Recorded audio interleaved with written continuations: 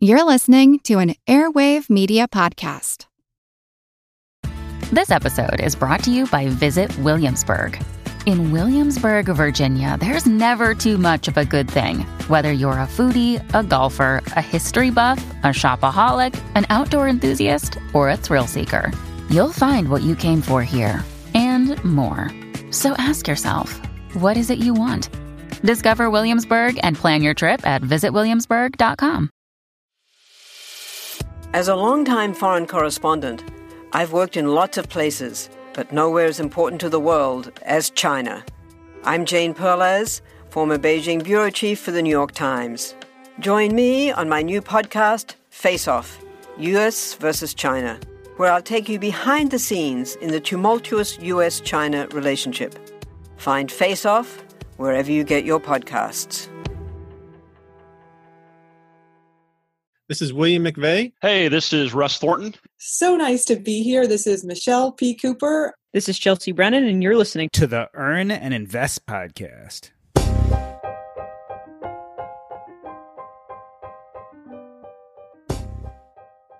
Yo, this is Doc G, and we have a rewind week here at Earn and Invest. The episode you're about to listen to is near and dear to my heart. It is about financially coping with the ultimate loss. This is my personal story with the loss of my father, and I know for many of you out there, you've either lost a loved one or have a family member who has. How do we financially cope with this difficult situation? A reminder, this is a rewind episode, so my old partner Paul Thompson from the What's Up Next podcast is in on this episode. The branding might be different. It's from a few years ago. While it might not be new, it may be new to you. Take a listen. I hope you enjoy. So, Paul Thompson, what's up next? Well, Doc, we have a really interesting conversation today where we have a panel of 4 guests who are going to share with us how do you financially cope after the death of a loved one. So I'm going to give each one of them a chance to do a quick introduction. William, do you mind going first? My name is William McVeigh. I lost my wife to cancer about 5 years ago. I'm Chelsea Brennan. I'm an ex-hedge fund investor and founder of Smart Money Mamas, where we created the In Case of Emergency binder to help families prepare for disaster events. My name is Russ Thornton. I'm a fee-only financial advisor. I work primarily with baby boomers with a specialty working with women that are now on their own as a result of divorce or, as is relevant to our conversation today, dealing with widowhood. My name is Michelle P. Cooper, and I am a former Wall Street executive with a 21-year career that recently left to found XMLW, Women, Wealth, and Wellness, where we focus on working with women and families and helping them reach financial independence. I'm also an author. All right, Michelle, so I'd like to start with you. A number of years ago, you got a phone call from your husband, and it didn't sound exactly right. And a few weeks later, you get another phone call from the police saying that they had found his body. Obviously, this was an incredibly stressful time for you. You had 2 young toddlers, and in the first chapter of your forthcoming book, I've Still Got Me, you talk about everything being a blur at that time, not remembering much, but you do say you remembered one thing at the end of that chapter. You say you remembered a piece of advice from your financial advisor. Tell us a little bit about the events of your life during that time and what that piece of advice was. Well, you synthesize it so succinctly into 2 events, 2 phone calls, and there was a lot going on in between that. But my financial advisor played a big role in my getting through this period in my life, and actually not only getting through it, but being quite successful and thriving as I went through the years and was able to cope with raising kids and family. But my financial advisor asked me, Michelle, are you going to keep your house? And that question to me triggered lots of anxiety because even though I was in the financial field, working at Merrill Lynch, helping families with their estate plans, I had not really dissected my own financial situation myself. And so having that looming cloud of, can I stay in my house that I have as my security with my children, was a question that I had to answer. Russ, pick up on that for me a little bit. The house, is that a major issue that people deal with the loss of a loved one?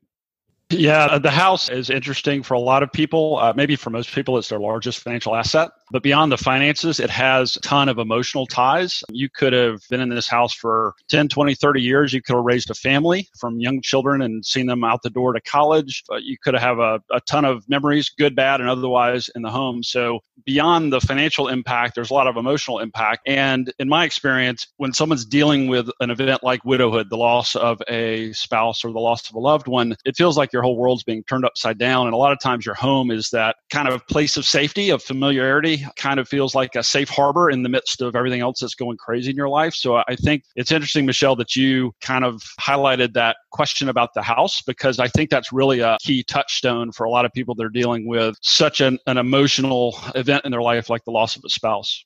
Russ, you wrote a post on your blog called 7 Financial Tips for the First Year as a Widow. And in there, you talk about the importance of having good advisors in general. And Michelle mentioned her financial advisor. What other types of advisors do you suggest that someone just going through widowhood needs?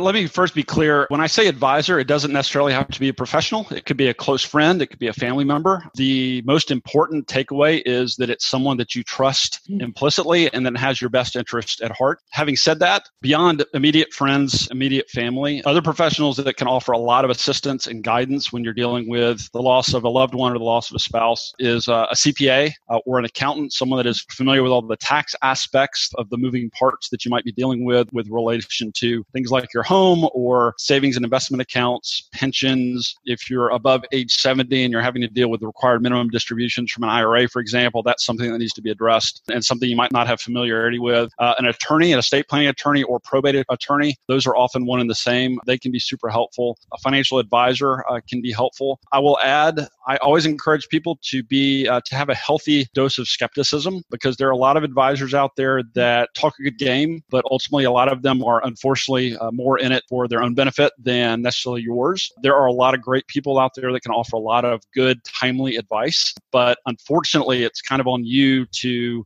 discern the good from the bad. And so be very careful, be very skeptical. In this instance, trust your gut. If you feel the least bit concerned about something you're hearing or being told, walk away. There's plenty of advisors out there, plenty of good folks that are able and willing to help.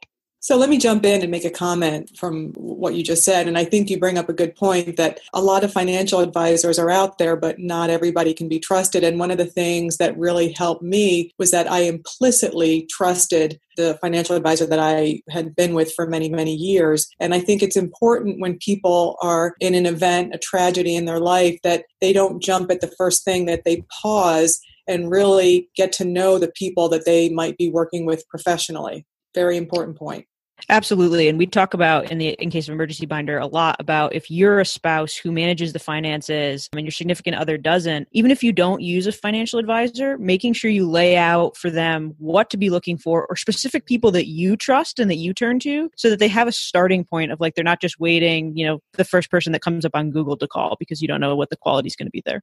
William, I'd like to bring this conversation to you a little bit. What Michelle describes is a cataclysmic event. What you went through was a process of dealing with illness, and I'm sure it had lots of ups and downs. When you're in the midst of the illness process, do you have the emotional wherewithal to get your ducks in order to find the advisors and to plan for the worst case scenario?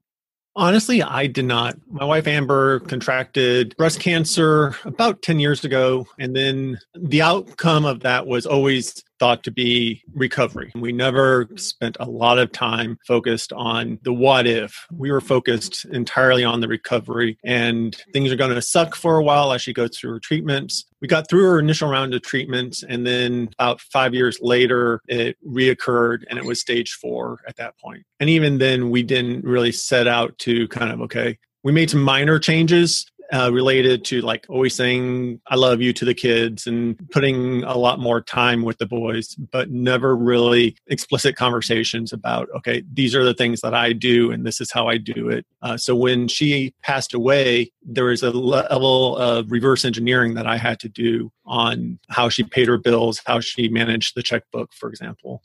So Chelsea, this makes me think, we are superstitious people. And so a lot of people are uncomfortable planning out these scenarios when they feel completely healthy. And then on the other hand, as William is saying, once illness occurs, it can be very emotionally difficult to assess these issues. What has been your experience with people in case of emergency binder? Have they been afraid to start the process? You know, the most people that I speak to have seen this somewhere in their lives. They've lost a parent. They've seen a friend lose a spouse. They know the mess that happens afterwards, and it makes it easier to start the process. For people who don't have it or haven't seen it before, it really has to be a thing of here's what happens and here's what you need to think about. Once that door is cracked, it's easier to get started. And we found it's really helpful. So after someone purchases the binder, they go through and we check in with them every couple of weeks until the binder's filled out and making sure we're giving them some accountability, because it is a hard thing to think about. And filling this type of information out and really sitting down and thinking about it is emotionally draining. But for people who've seen it before or really understand the impact, it's much easier to get started. To follow up on that, it didn't take much after I went through the process of figuring all that out for me to realize that if something were to happen to me, I was causing the same problem for whoever would be taking care of my kids. So I started documenting in pretty great detail. I just fired up a Google Doc sheet that I have, my trustee as well as the custodians for my children are all shared on that document. As something occurs to me, like what happens if the guardian doesn't want to take care of cats? So where do the cats go? And trying to document as much as I can so that whoever takes care of my kids and their money afterwards understands what my situation is. I can jump in here too. The binder is a great idea, and also what William brings out, that after you go through an event, you really have a different perspective on things. In my own case, I wrote a book so that people that have not gone through their own event can connect with my story. And I talk about in different chapters emotionally what it feels like if all of a sudden you're a single parent and you realize that if something happens to you, there's no one else for your kids. So being prepared with this binder, also having an estate plan in place is something that I completely advocate, and finding an attorney that specializes in estate planning, because it's a specialty unto itself. But the binder is a wonderful way to have everything in one place and to be able to update the most important aspects of managing your affairs if you're not able. So both of my parents actually lost parents when they were young, and that helped guide a lot of what got put into this development of this when I was pregnant with my first child. And one of the things my mother said was having written down her best friend's phone number, because the person who picked her up after her father passed away didn't know who to call, who she could trust, who would put some kind of normalcy. And they were able to call, and she went to her best friend's house and waited for her mom to be able to come get her and tell her what happened. And so we make sure to include all that stuff, and we update once a year of, who are the boys, teachers, and what's their favorite song and what's their bedtime routine, so that there's at least some sense of normalcy if they're ever away from you, either short term or from a death. So Russ, this is a little bit of my story too. So one of the reasons I wanted to do this episode is my father died when I was 8 years old. And part of the lore of our family, I don't remember at the time, but my mom told me that I, at some point a few months into it, came to her and said, okay, so now Dad has died. If something happens to you, what's next? So I'm wondering, Russ, are your clients ready to talk about these things so soon after a raw incident like losing a spouse? Are they ready to talk about what next for the kids? I'll give you the answer that I hate to give. It depends. Everybody handles grief and transition in their own way, in their own timetable. And a lot of it depends on the situation that their spouse or their loved one was in leading up to death. If it was a long, protracted illness, or they kind of see it coming, a lot of times they're well into or maybe beyond the grieving process, and they're absolutely ready and willing to talk about what needs to happen to get their affairs in order and to protect their loved ones in case something happens to them. In my experience, in the event of a more sudden death, when you don't have the benefit of foresight or the ability to kind of plan ahead and see this coming, it's raw, it's kind of an open nerve, and typically you need to give that person some time to deal with those emotions and the grieving process and get to a point where not only they're ready to deal with those issues, but deal with it in a rational manner where they can better deal with the emotional aspect that go hand in hand with that. Personally, when Amber passed away, I was looking for anything I could do to kind of take my mind off of things. So having things I needed to get done for in case something happened to me, it was an activity that I could actually kind of fill my time with. I made a lot of progress after she passed away, not necessarily, in some respects, it was because it was an easy thing to accomplish as opposed to necessarily dealing with some of the emotional hurt or pain. William, I was wondering if work also fulfilled some of that same need. I know I've heard you talk in the Choose FI episode about throwing yourself into work after the death of your wife. Do you think that plays that role also? I initially took FMLA, Family Medical Leave Act, after the immediate period of time after she passed away, just because my brain was not functional. I wouldn't have been able to accomplish my day-to-day tasks at work. After I did get back to work, it was another easy thing for me to kind of fill my time with. And it was something that had a lot of control. I was good at it, or I am good at it. So it was an easy sense of control. It's kind of whenever you kind of dig or jump entirely into something, though, you kind of lose balance. And so in addition to being a really good employee, I probably wasn't the greatest of fathers at that period of time. Michelle, I'm interested in you commenting on the same aspect. When the worst happens and you've got little babies at home and you've got so much on your plate, how do you balance your financial well-being and future with the emotional needs of your children? It's almost an impossible task, but you do it because you have to do it. In my own situation, I didn't have time to really grieve. I took time off of work only to figure out how I was going to manage with getting help for the twins. They were 2 when my husband passed away. And I went back to work probably 2 weeks after Scott was found. And I was just waking up and going on to the next task. It was an out-of-body experience almost, and a lot of it has faded from memory, thankfully. But I didn't have really a chance to sit in the grief, and it was just continuing to take care of the kids and work and make sure the roof stayed over our head.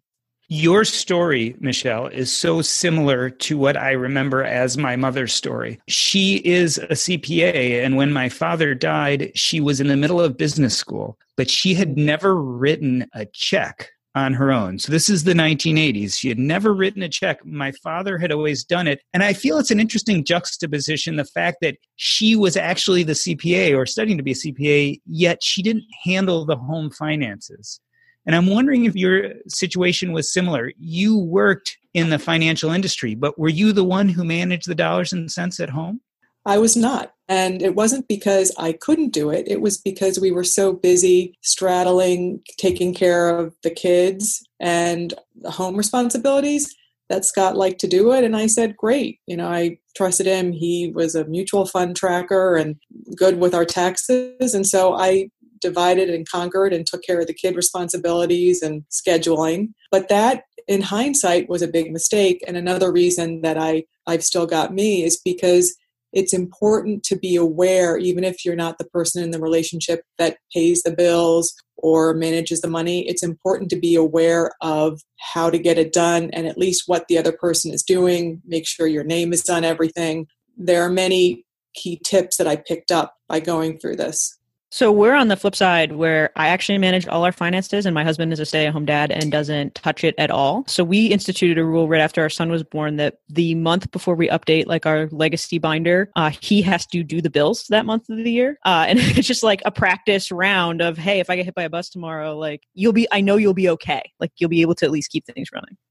I think that's a really good idea because I fall into the same, maybe it's traditional gender roles, but in our household, I do the bills and I'm kind of the breadwinner and my wife is the one that takes care of the family. And it's something we've chosen to do. But the question I have sinking in here is if you're listening to this and you find yourself in a similar role or even in a similar situation like we are, whereas the traditional gender roles are reversed, where the point being one party of the relationship is focusing on the money and running the household, then what should we be doing in preparation for that? I'll go first to Russ. What are your thoughts on that in preparation for, and this could even be temporary. It may not be even long term. I like this idea of just doing 1 month. Do you have any other thoughts about that, Russ? Yeah, as a quick aside, one of the benefits of marriage or partnership is that you get to delegate responsibilities because it doesn't make sense for a husband and wife or 2 partners to be doing all the same things all the time. So it's not like one person says, I'm educated, but I'm going to let my spouse or partner handle the finances now because that's just the way it is. It just falls into that over time. I encounter that with a lot of people. But something that Doc said earlier about his mom being trained to be a CPA in business school, having never written a check, you'd be amazed at how often I encounter that. So whether it's something that Chelsea and her husband do, where it's kind of 1 month a year, or a lot of couples I work with, I recommend they do like a quarterly board meeting. So almost kind of treat your family finances like a company, not with reporting or anything like that, but almost think of it like, all right, well, if one spouse is kind of the CFO and kind of assumes the primary financial responsibility for bill paying and looking at investments, et cetera, they need to let the other members of the board, i.e. their husband, wife, spouse, partner, let them know what's going on. And it doesn't have to be a deep dive. It doesn't have to take hours on end, but at least once a quarter, I think is great to go to dinner or have dinner at home and take 20 or 30 minutes and just go through things at a high level, give your significant other the opportunity to ask questions and make sure they're on the same page. And they might say, hey, thanks. You told me more than I want to know. But I think giving them the opportunity to have a voice and have a role in better understanding where things are is super important, especially in the event of a tragedy like the loss of a loved one or a spouse or some of the things we're talking about here. William, I'd like to push that question to you too, and eventually Michelle also. In the event of losing a spouse, who becomes your special person that you include on those same conversations that you normally would have with a spouse? Go ahead, William. For me, that's become my parents, probably. I mean, my parents had a good insight into our finances even before my wife passed away. But my dad has a strong financial background as well as investing. And we don't always see eye to eye, but at least he knows where my current strategy is or where my current thoughts are. I have some friends that are a little bit further remote, and they're in the line of succession if my parents aren't available, but I also talk to them. One thing related to what Russ was talking about earlier, it's important not to just be at a high level. I would recommend following some of Chelsea's advice about having a run through, just so that account access, for example, was one thing that I struggled with. So I needed to get access to online banking, for example, and I could always go into the bank, but establishing my own credentials and getting access into the accounts for doing the bill paying the way that Amber had took a little bit more time. So I'd recommend things like a shared password manager or things like that to actually not just at a high level of this is where we're going, but this is how you actually do step by step.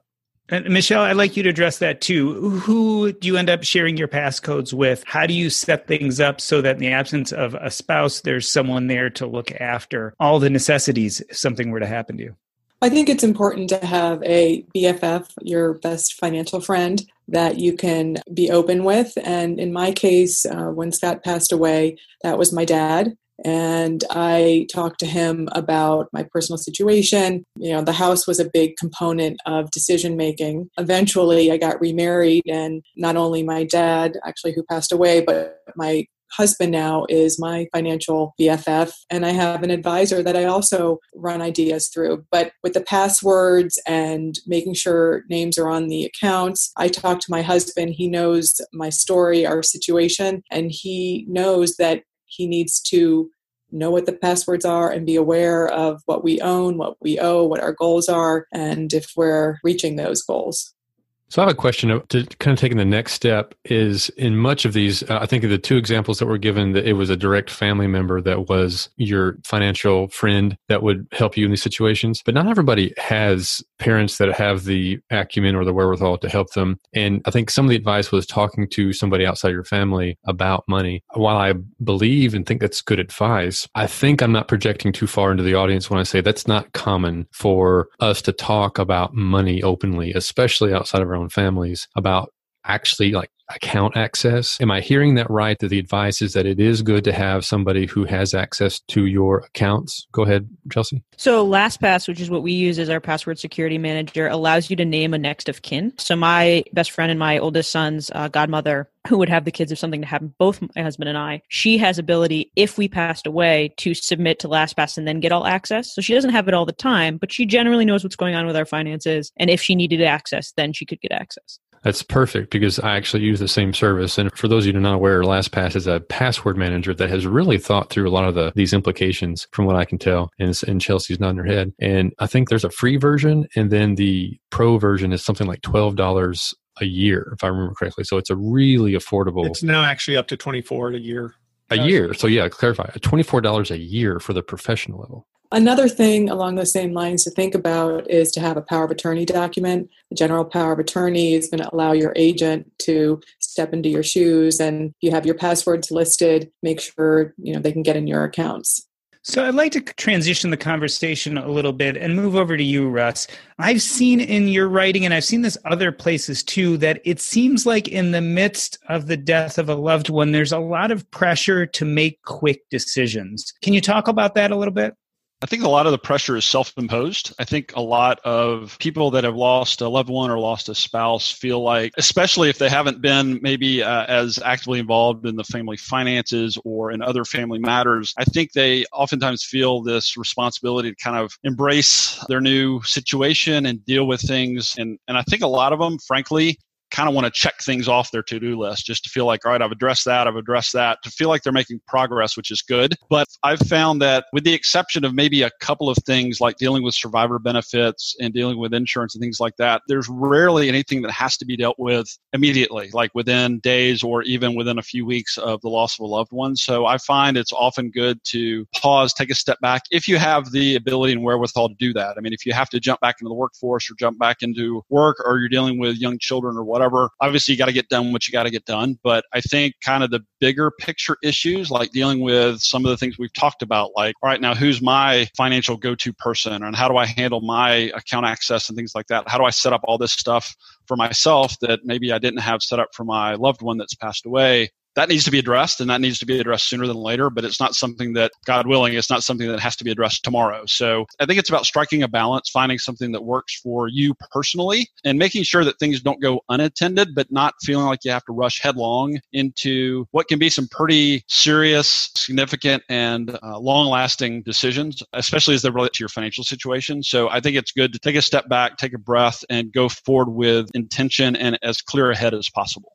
I didn't really make any financial decisions for probably the first 2 months. Everything pretty much kept on autopilot. I received the life insurance check. The first week was strictly focused on funeral arrangements, and then started working on trying to find childcare. It wasn't until I felt like I had my head kind of in a good place that I started dealing with financial decisions. And even that I kept pretty minimal because I knew I wasn't in a proper frame of mind for long-term decisions.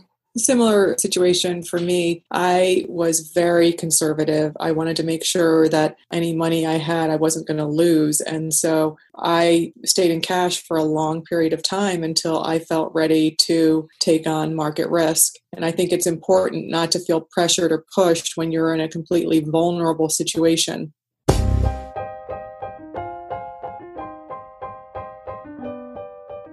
We are talking financially coping with the ultimate loss. We're going to take a short break. I'm Doc G, and this is Earn and Invest. Are you tired and confused when it comes to investing? One of the big problems is not the what, but the how. Well, if you're facing this problem, I highly suggest Public.com. On Public.com, you can start small with slices of shares, invest in what you believe in with any amount. You can also meet other investors and exchange ideas and insights with a community and build your portfolio with confidence. That's right, Public is not only an investing app, but it's a social platform. You can connect with investors from all walks of life to learn new ideas and gain confidence. And most importantly, when you're investing on Public.com, you're investing safely. They have volatility reminders that let you know when investments, such as cryptocurrency, are a little riskier. Start investing with as little as $1 and get a free slice of stock up to $50 when you join Public.com today. Visit Public.com/EAI to download the app and sign up. That's right, that's Public.com/EAI. This is valid for U.S. residents only, 18 and older, subject to account approval. See Public.com/disclosures. This is not investment advice. We haven't talked about life insurance here any. So what I was thinking about that is I think we all know that we should have life insurance, and it sounds like in y'all's cases, y'all probably did. I have never had to file for life insurance after a death of a loved one. What is that process like? What would you take away from that process that you would share with the audience who, heaven forbid, may deal with this someday?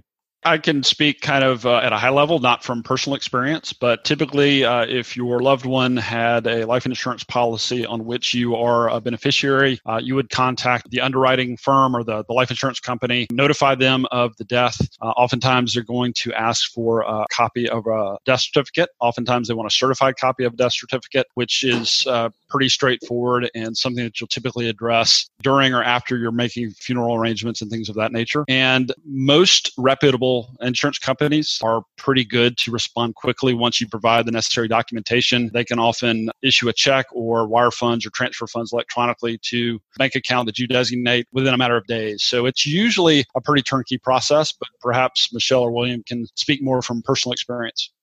I collected 2 life insurance policies. I had a life insurance policy through my employer. So it was one of those take out a few dollars out of your check to get a multiple out of your pay that applied to Amber. And then the main policy was primarily a life insurance policy company. And it took longer than you might suspect. So if you're depending on a life insurance policy in order to get you through a period of time, think about how long it might take to actually get the money. Because for me, it took probably a good week or so before I even had death certificates. And then it took another week or so in order to actually get the policies in my hand and able to be used. I guess the 2 words of advice I'd have is don't overlook what you might have through an employer plan. People have emergency funds for a reason. This would be an emergency fund kind of situation. I can comment a little bit on this. I would say there's 4 takeaways that I have. First one is that if you're not the person paying the bills, you have to make sure that the premium's been paid, because you might have life insurance, at least you think you do, and then when the time comes, maybe the person in charge of that premium didn't pay it. So that's the first thing. Second thing is when you're thinking about life insurance, make sure that you have enough term insurance to cover your needs if the breadwinner is the spouse that passes away. And so many families that I've worked with don't have enough term insurance to really carry them through to get the kids through college. It's usually, in my book, around $50,000 $1 million per each $50,000 that you need. 5% return. The other tip I would have is don't just rely on insurance that your job provides, because you might be moving from one job to another. Get an individual term policy and make sure your beneficiaries are filled out on it. And think about this when you're young, because the older you are, the more expensive it is. Chelsea, I'm wondering, the ICE binder does so many important things to prepare us for tragedy. Does it also give you a series of steps to take when tragedy happens? Is that part of the process? So it depends on the section. It's mostly laid out to have you fill in what steps are appropriate for your family. So one of the most important parts is there's pages to fill out what you do every month for finances, like how you pay the bills, where there are auto investments from, auto withdrawals, auto pay, all that's laid out. But there's also a part for what do you do with the life insurance money and what do you do first? So one of the most common things I've heard from customers is that they write down, like, take the insurance money, put it in a high interest savings account, and wait 4 to 6 months before you make any major decisions. Like, just give yourself some breathing room. There's enough money to cover your expenses, and then figure it out. So it lays all that out. And then specifically for like families with kids or military family, there are pages that exactly lay out who do you have to call to make sure that you get your benefits, who do you have to call to like let schools know that the caregiver has changed and things like that. So that is laid out as well. So Russ, what we're talking about right now, what we've been talking about is survival. How do you survive when the unthinkable happens? But ultimately, we're hoping our audience members, as well as our friends and loved ones who go through this, will thrive. So tell me, you've been through this now, I imagine, with a number of widows. When does the mindset change from just getting by to start looking forward again and to start trying to thrive? Again, it depends. I think a lot of it depends on age. A lot of it depends on family situation and support network. Do they have other friends or family or a church or other organizations that they're involved in that kind of help them move forward and kind of get back on their feet? I would say in my experience, and again, I think everybody's probably going to be a little bit different. I would say it's a good 12 to 18 months plus before you start to feel like some sense of normalcy again in your life. Not that it ever goes back to being normal. This is obviously a life event that you'll carry with you for the rest of your life. But I think in terms of being able to think a little bit more clear-headedly again, making decisions, being a little bit more rational, a little less emotional, begin to address some of the things that maybe you decided to put off initially. I would say give it a good 12 to 18 months, maybe longer. Again, it's going to really depend on the person, their situation, and kind of the support network that they've either built or that they naturally have around themselves. One thing I'll add is I find time and again that people are amazingly resilient animals. And I think a lot of times that we think of widows or widowers as this fragile person or entity that we have to really walk on eggshells around. And obviously there's a time and place for candor and a time and place to be compassionate and thoughtful in our words and our actions. But I find a lot of these people they're a lot more resilient and able to move forward than we often give them credit for. William, this makes me think a lot about you. You are the Chief Technology Officer of the Choose FI podcast. FI, financial independence. Is financial independence even a possibility for someone who's lost a spouse? In addition to that, there's another complicating factor with my life is that both of my children have autism. So there's also a special needs component, like the second generation. So it's a very hard question for me personally to say financial independence, because I'm also thinking about their financial life, and they will likely not be financially independent. Hopefully they'll be living independently at some point, but even that's up in the air. So it's a hard question for me to answer. And in a lot of ways, it's kind of why I stayed with my job rather than necessarily following some of the things I might have wanted to do with my time otherwise. I certainly had the resources, especially after Amber insurance policy came through, that I could have quit my job then and been financially independent. She and I were actually focused on financial independence or retiring early when it was like the idea was in our early 50s after the boys had gotten out of the house. We'd planned on spending some time off and actually vacationing and traveling. So when we consolidated the financial assets of two people down into one person, that alone was enough for me to quit if I wanted to. I didn't want to at the time. Like I said, I felt really kind of motivated to continue working. But yeah, I mean, I think that financial independence in general is something that can be achieved by a widower as much as any of us can be independent of anything. Yeah, I'm going to ask the same question to Michelle, but I want to ask you one more question, William. So what changed? You eventually did leave your job. What changed? The realization that I didn't need the income from my prior job, and that the only reason why I was really doing it, although I enjoyed the job, it really was much more an artifact of inertia. I was doing it because that's what I was doing when Amber had passed away, and I just kind of continued. I'd shifted roles, but I didn't really put a lot of thought into, is this really what I want to be spending my time on? As well as the fact that my boys are 16, and like I said, they have more requirements for like therapies and things like that. So I felt that my time could be better spent focused on them when I could. And then when they're at school and things like that, I can be working on really more entrepreneurial tasks that kind of excited me. Really wasn't excited to wake up and go to work, and I missed that. Michelle, I would ask you the same question. Is financial independence a reasonable goal for a widower? And if it is, do you feel like what happened to your husband makes you want to work less or work more? I would say that financial independence is definitely achievable if you are a widow or widower. It really depends on the planning that you have in place and your lifestyle.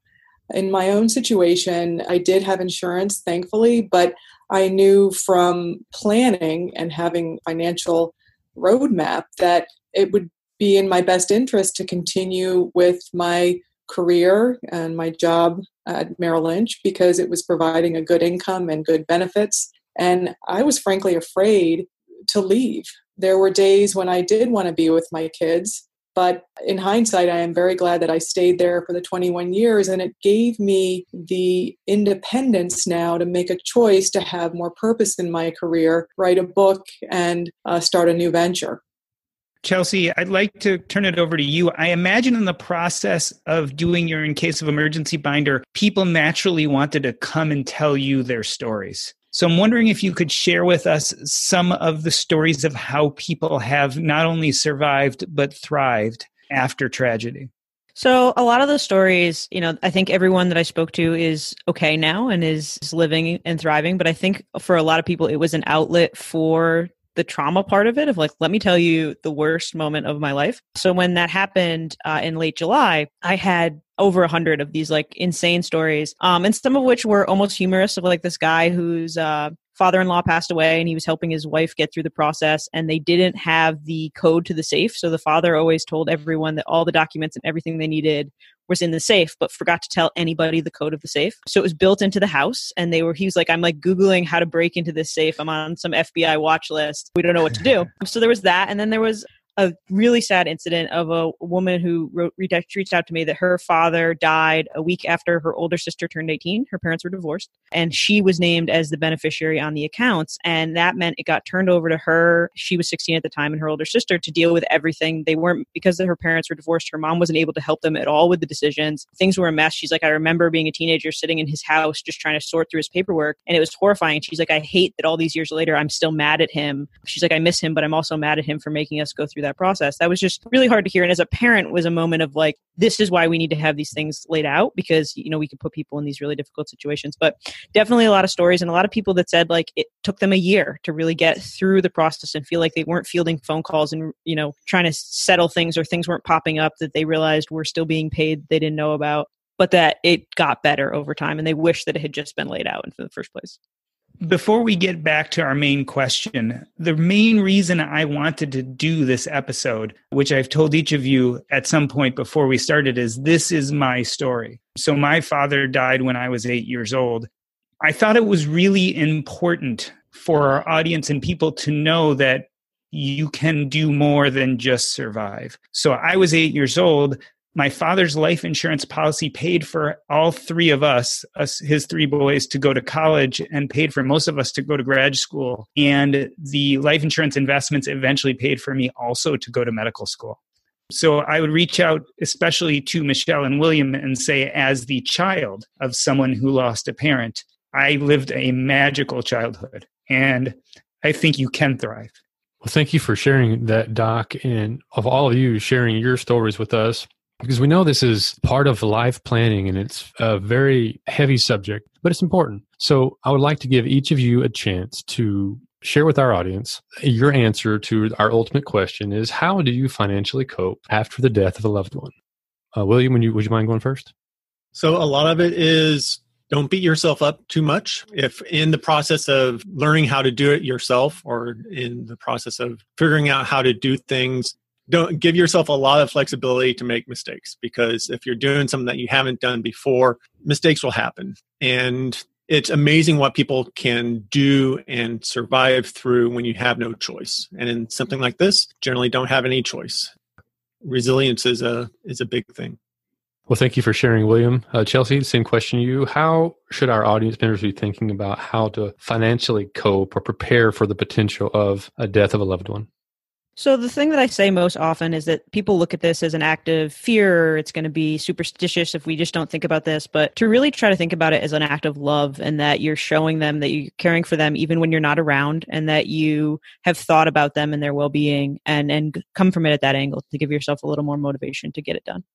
Well said. Thank you for that. Russ, same question to you. How do our audience members think about preparing and coping with the death of a loved one? The most important advice I can offer, if your loved one's still alive, quit living the deferred life plan. I encounter so many people that are planning for these great retirements, 10, 20, 30 years out, and they're putting off things that they might regret later. And if you think about a situation where you've lost a loved one, especially if it's a spouse, I would imagine that it's natural to think about all the things you wish you could have done or would have done when you had the chance. I think that if you have, more time with your loved one, whether they're perfectly healthy or whether they're dealing with illness or whatever the situation may be, enjoy every day like it's your last, because, as we've talked about, and a couple of people, William and Michelle, have given personal accounts, it can happen. Be prepared for an uncertain future, but enjoy life along the way. Plan for the best, hope for the best, right? There you go. Okay. Michelle, same question to you. In my mind, I think you have to give yourself time and space to accept your new situation, and to be looking at things that maybe it's not the script that you wrote for yourself, but you are going to be able to overcome this tragedy that has happened in your life, and to have the feeling inside that you deserve a great life and that great life is out there for you. And it took me about 8 months to actually feel that way in my situation. I felt I didn't deserve a good life after Scott passed away. I thought that no one would love me like he did, and I was wrong. And I found love again. I have been able to thrive in my life. To Doc G's point, I hope my kids feel the same way you do when they're grown up, but they have college money tucked away. And I'm proud to have gone through that experience and to be able to share it and potentially help other people. I think our goal all around is for our audience, for our friends and loved ones to thrive. We can't change what happens to us. We can't change what the world brings, but we can change how we cope with it. We can change who we decide to help us cope with it. And I think all of you guys have given great examples of how to face the most difficult of life situations. Fantastic. Okay, so what we'll do here is we'll ask each of you to give one last question, which is, what is up next for you and how can everybody get a hold of you if they are interested in knowing more about you? We'll start with Chelsea. What's up next on Smart Money Mamas, which is my blog, is really building a bigger community where moms feel safe to talk about money. So you can find us in the Facebook group there at Smart Money Mamas Community. And you can also find us at smartmoneymamas.com and anywhere with that handle on social media. Wonderful. Thanks for coming out today. William, how about you? What is up next for you and how can we get a hold of you if we want to learn more about you? Sure.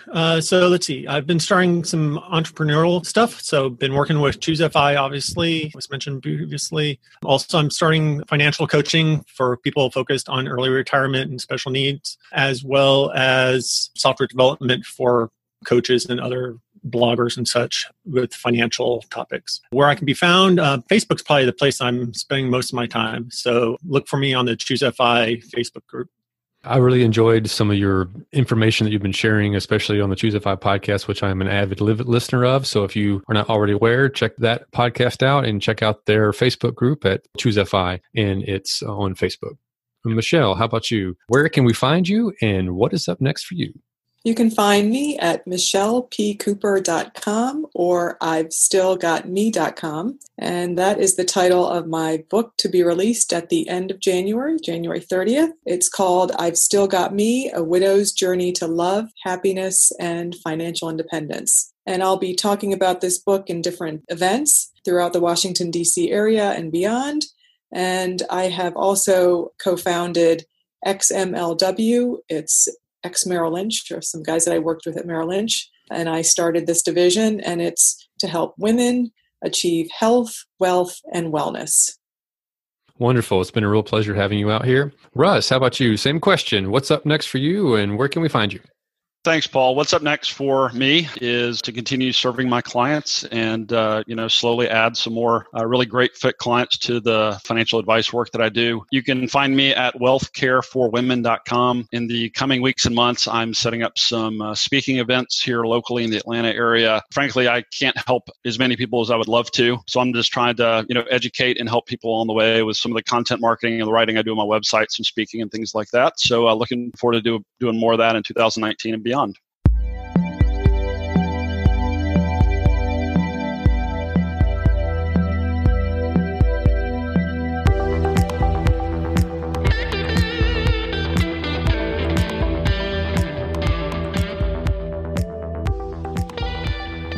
So, Paul, I got a little emotional there at the end. And that's, for those who really know me, that's actually not uncommon. One thing I always say about training as a physician is you get really good at being stone-faced during the most horrendous medical emergencies. And then we're the same people who will sit there and start crying over a commercial on TV. So I'm an emotional guy. And to me, this is a really emotional subject. And the reason why, as I said in the episode, is this is my childhood story. My father died suddenly when I was 8 years old.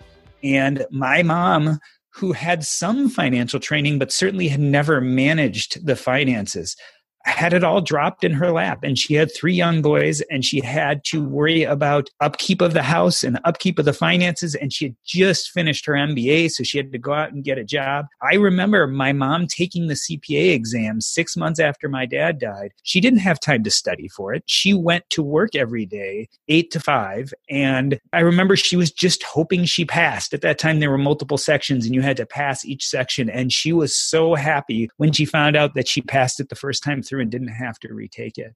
And that was my childhood. And my dad's life insurance did eventually do really well in the stock market and paid for us to go to college and paid for me to go to medical school. In fact, I often say one of the reasons why I made it to financial independence is because of my father's life insurance policy. So this story really, really hits home for me. I'm wondering how you felt about it.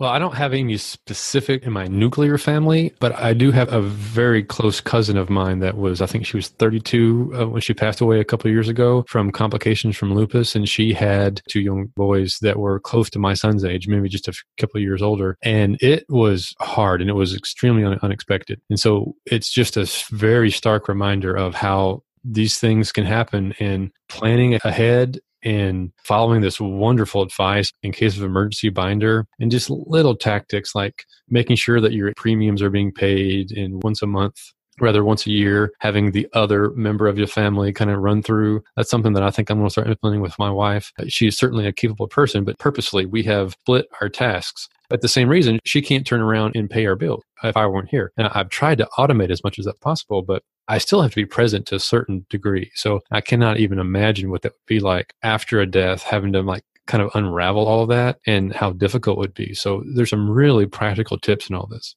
Yeah, I mean, couples divide and conquer. That's right. One of the benefits of being married. You know, someone has to deal with the kids to get them to practice. Another person has to make sure dinner is made. Someone might be the sole wage earner.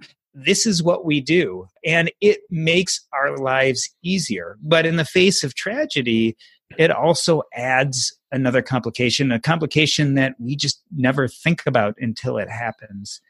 I think I took two really powerful messages from this episode. One was what Chelsea said. You know, this, in case of emergency binder, is an emotional issue, and most people avoid it because they get superstitious. They feel like it's morbid to do that. And even if you, God forbid, have a loved one who's sick, to stop and plan for their possible demise just sounds horrible. And I love how she said that it's an act of love. And that really hit home for me, because it's taking some of those negative feelings and turning it into what it truly is, which is an act of love. Because if your spouse or parent dies, the thing they want most in the world is to know that you will be okay.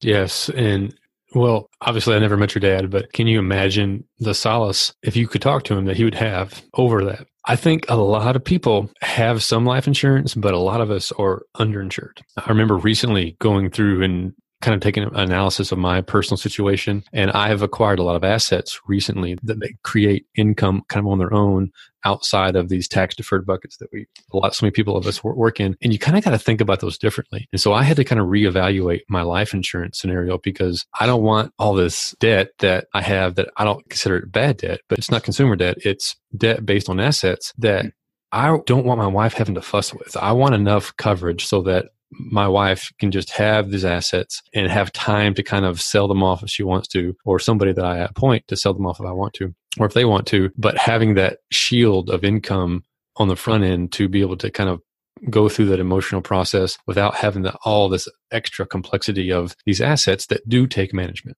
Yeah, it's not just replacing salary. So with insurance, what we're finding is people are thinking about how much it will cost to manage assets that you already have. That's part one. And then part two are future costs. The cost of sending your kids to college is a major cost. So I think Michelle even mentioned the idea of making sure you insure enough to cover future college costs. And for William, it was for the future care of his children who have special needs. So it's a complicated calculation. The other thing that I really pulled from this conversation is that it is possible to thrive. And I think not just financially, but emotionally. And that's not a reflection on the person who passed away. It doesn't mean you love them any less.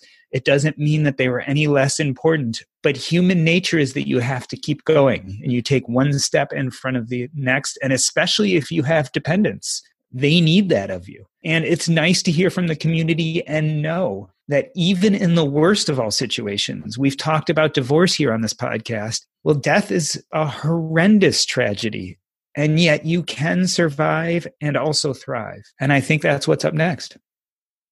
So this has been the What's Up Next podcast. On behalf of myself, Doc G, and my co-host, Paul Thompson, we'd like to thank Chelsea Brennan, Michelle Cooper, Russ Thornton, and William McVeigh. That's a wrap.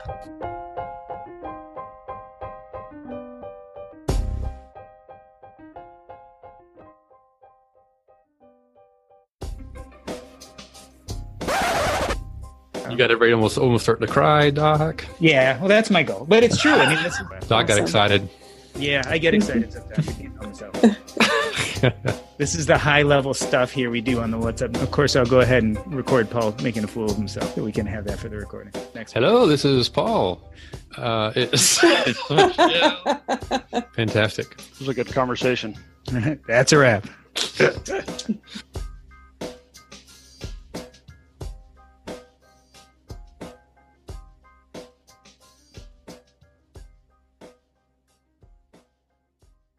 Want to learn how you can make smarter decisions with your money? Well, I've got the podcast for you.